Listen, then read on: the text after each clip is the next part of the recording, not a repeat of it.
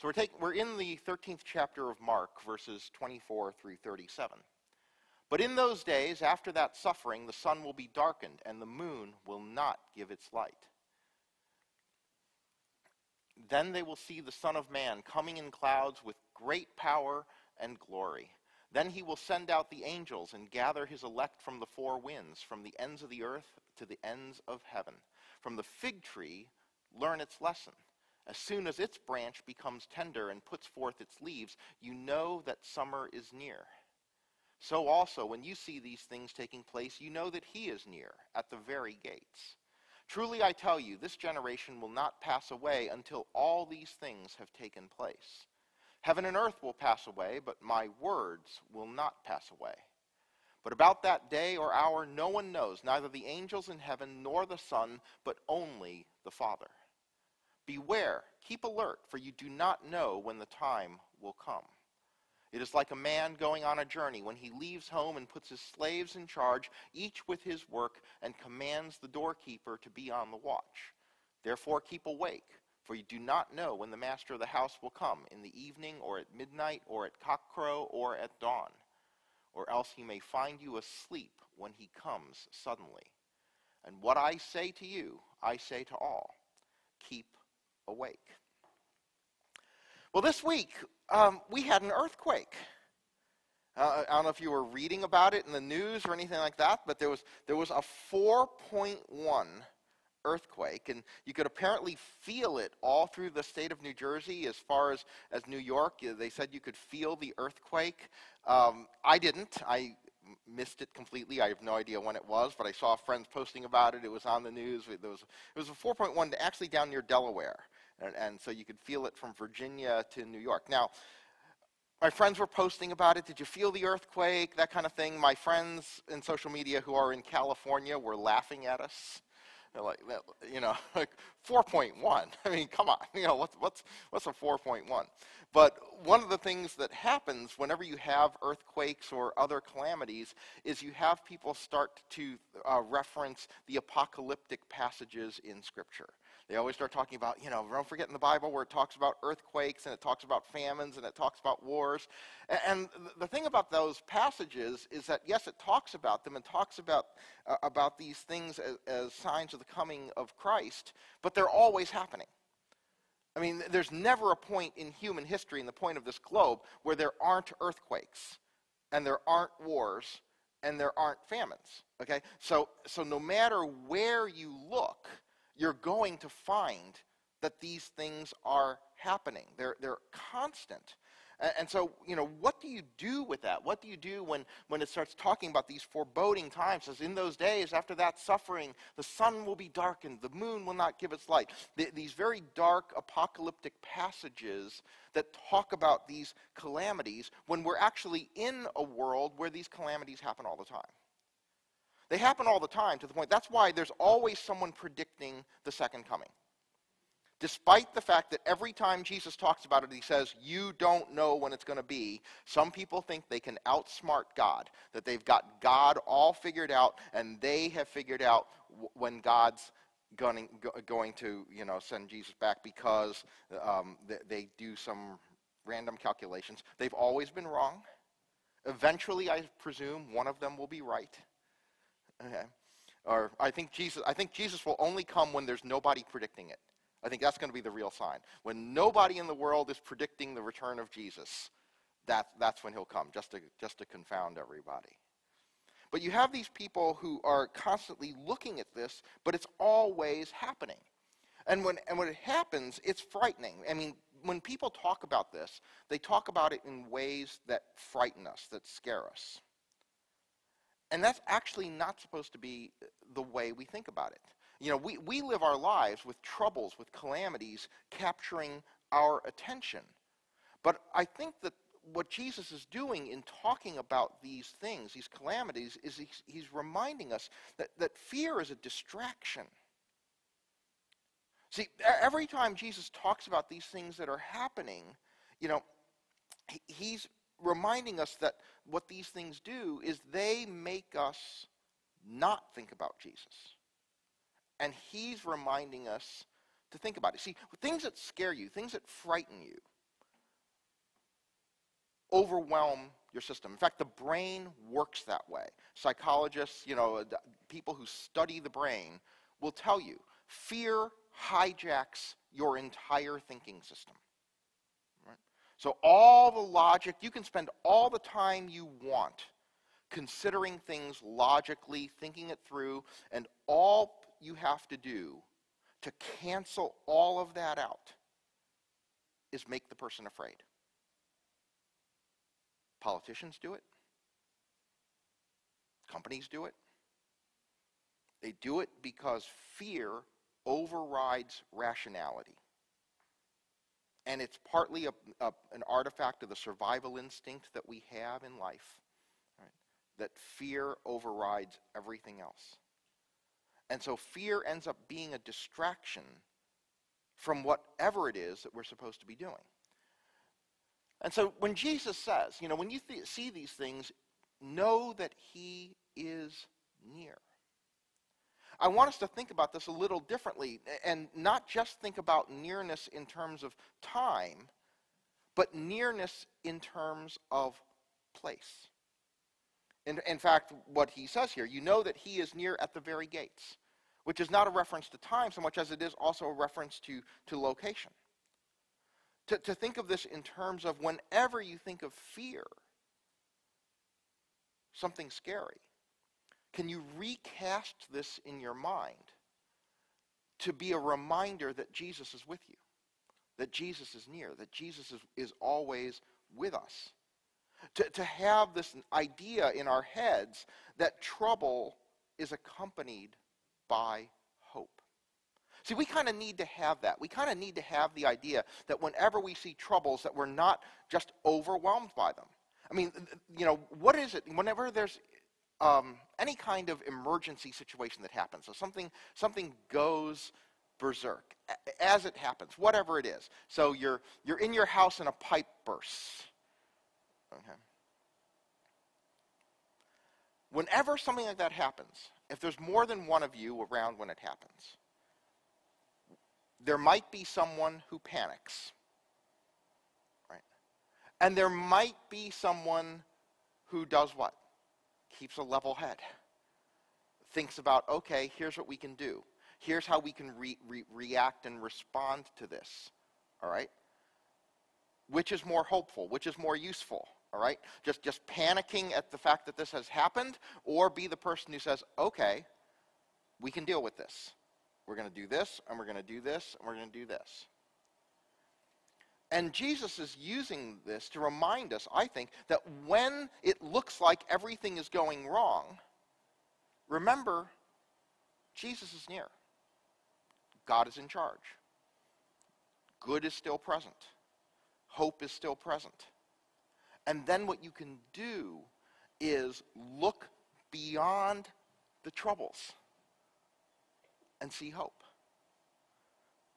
So I think this is the most important lesson that we can learn in our faith, is that when everything seems to be going wrong, that we look past what's going wrong into the possibilities. That we look past what's going wrong into a way forward beyond it. See, when you see the signs that Jesus talks about, don't think of this as a reason to panic. Think of it as a reason to hope. And think of it, and then he gives us this extra reminder when he says, you do not know when the master of the house will come. You don't know when it's going to be. And I think the reason he has to play these against each other, I mean, rationally sit back and think about this whole discourse of Jesus. When you see horrible things, remember that God is near. But you don't know exactly when he's showing up. Those two concepts in tension are actually really important. They're really important because you need to know that Jesus is not abandoning you in your trouble. You need to know that in your trouble, in the hard times, God is there, God is near, God is accessible, God is with you, God is close by. But you also kind of need to remember that you don't know when he's showing up. Because what would happen if you knew when? You sit back. Oh, the plumber will be here in 30 minutes. You sit back and you wait and you do nothing. And Jesus is trying to say, hey, wait a second, don't take this so literally that in the face of this you're just going to go, oh, great, Jesus is coming, so I can sit back and do nothing. Instead, he reminds you that he's close and he's near, but you need to still keep doing what you are doing. You need to keep awake. You need to keep awake. That word awake is kind of interesting in the Greek. The Greek word for being awake has a few different meanings, and one of the meanings is also to be alive. It's the same word. It means three different things, and you can kind of tell how they're related. It means to be awake, it means to be aware, and it means to be alive.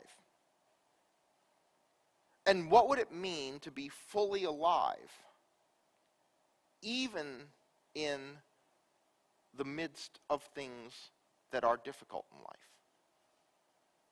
You know, I think it means that we stay focused on what's important, that we stay focused on what's good, that we stay focused on what's enjoyable.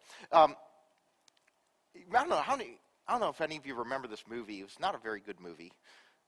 About 20 years ago, there was a movie called, I think, City of Angels with Nicolas Cage and Meg Ryan. All right, if you remember that movie, Nicolas Cage plays this angel he's an angel of death, but not in the scary, horrible way. He shows up when people die to escort them to the next life. And the plot of the movie, it's 20 years old, so if you're worried about a 20-year-old spoiler, sorry. So the plot of the movie is that he's like assigned to Meg Ryan, and he falls in love with her. So it's an angel human romance story, but he talks about his job, which is to escort these people after they die. And I always thought it was kind of, one of the things that stuck with me about the movie, which is otherwise not that memorable, was him talking about what he says to people after they die. And what he says to people after they die is, what did you like most? That's his question as he's escorting the recently departed into the next life. He asks them, what did you like most? And I thought that is a great question. You know, you see, I love these kinds of questions that recast the way we approach life by looking at life from this end-of-life perspective. And what are the questions that you would ask? What are the questions you think God would ask of you?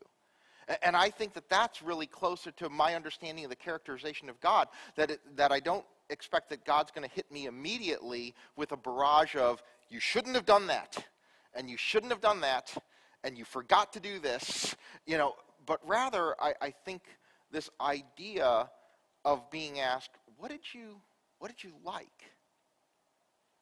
is a great thing to focus on. Were you fully awake in your life? Were you awake to the things that were important, that brought true joy? And I think that fully awake in that way isn't to be heard narcissistically when it talks about what did you enjoy or things like that. I don't think that's to be seen narcissistically, because I think we all kind of know that people who are truly awake in that sense have often devoted their lives to service, to other people. That I think that when we see people who've devoted their lives to a self-centered gain, we see them as people who have not lived fully alive. These are people who have not made the most of the time that they had. They lived for themselves instead of for others.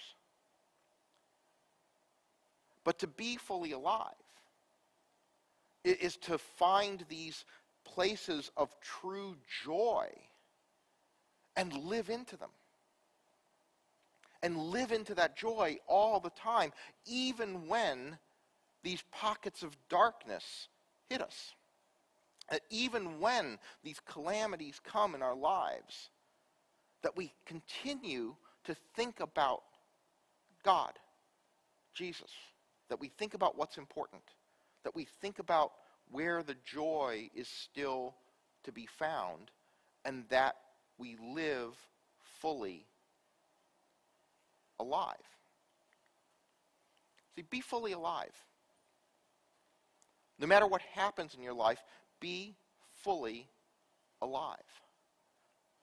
The worst part about troubles, about fear, is that it keeps us from living. I mean, we've all seen people live a period of their lives in fear.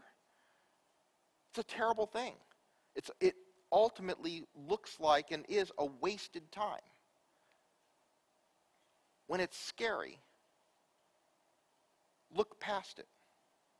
When it's scary, remember that there is still hope. Remember that joy wins. By the way, this is why, structurally, there is a purpose to the liturgical calendar in traditional churches. It's why the first Sunday of Advent, the beginning of the year, is always a story about the second coming.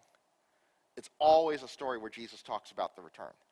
Because one of our theological precepts is that as you start this sequence of texts, this 52-week sequence of texts, that you begin by thinking about the future. That you begin by thinking about what's going to be, so that we remain people of hope, that we remain people of the future, no matter what's happening in our lives. So when it looks bad, you remember Jesus is near. When it looks hopeless, you remember Jesus is coming. And you remember that not as a call to sit back and wait for it, but as a call to continue living as best as you can, to live with as much, to be as fully alive as you can be going forward. Or else we've let the darkness win. Or else we've let the fear win. And I actually think that's the power of darkness. That's the power of the enemy, is to make us afraid. Because when we're afraid, we will hunker down and we will turn inward and we will miss the great gift that life is. Don't be distracted from the hope that is there. Don't be distracted from the joy that is still there, no matter what's happening in your life. Because it's a gift. And in this season of gifts, we don't want to miss the greatest one of all. Amen.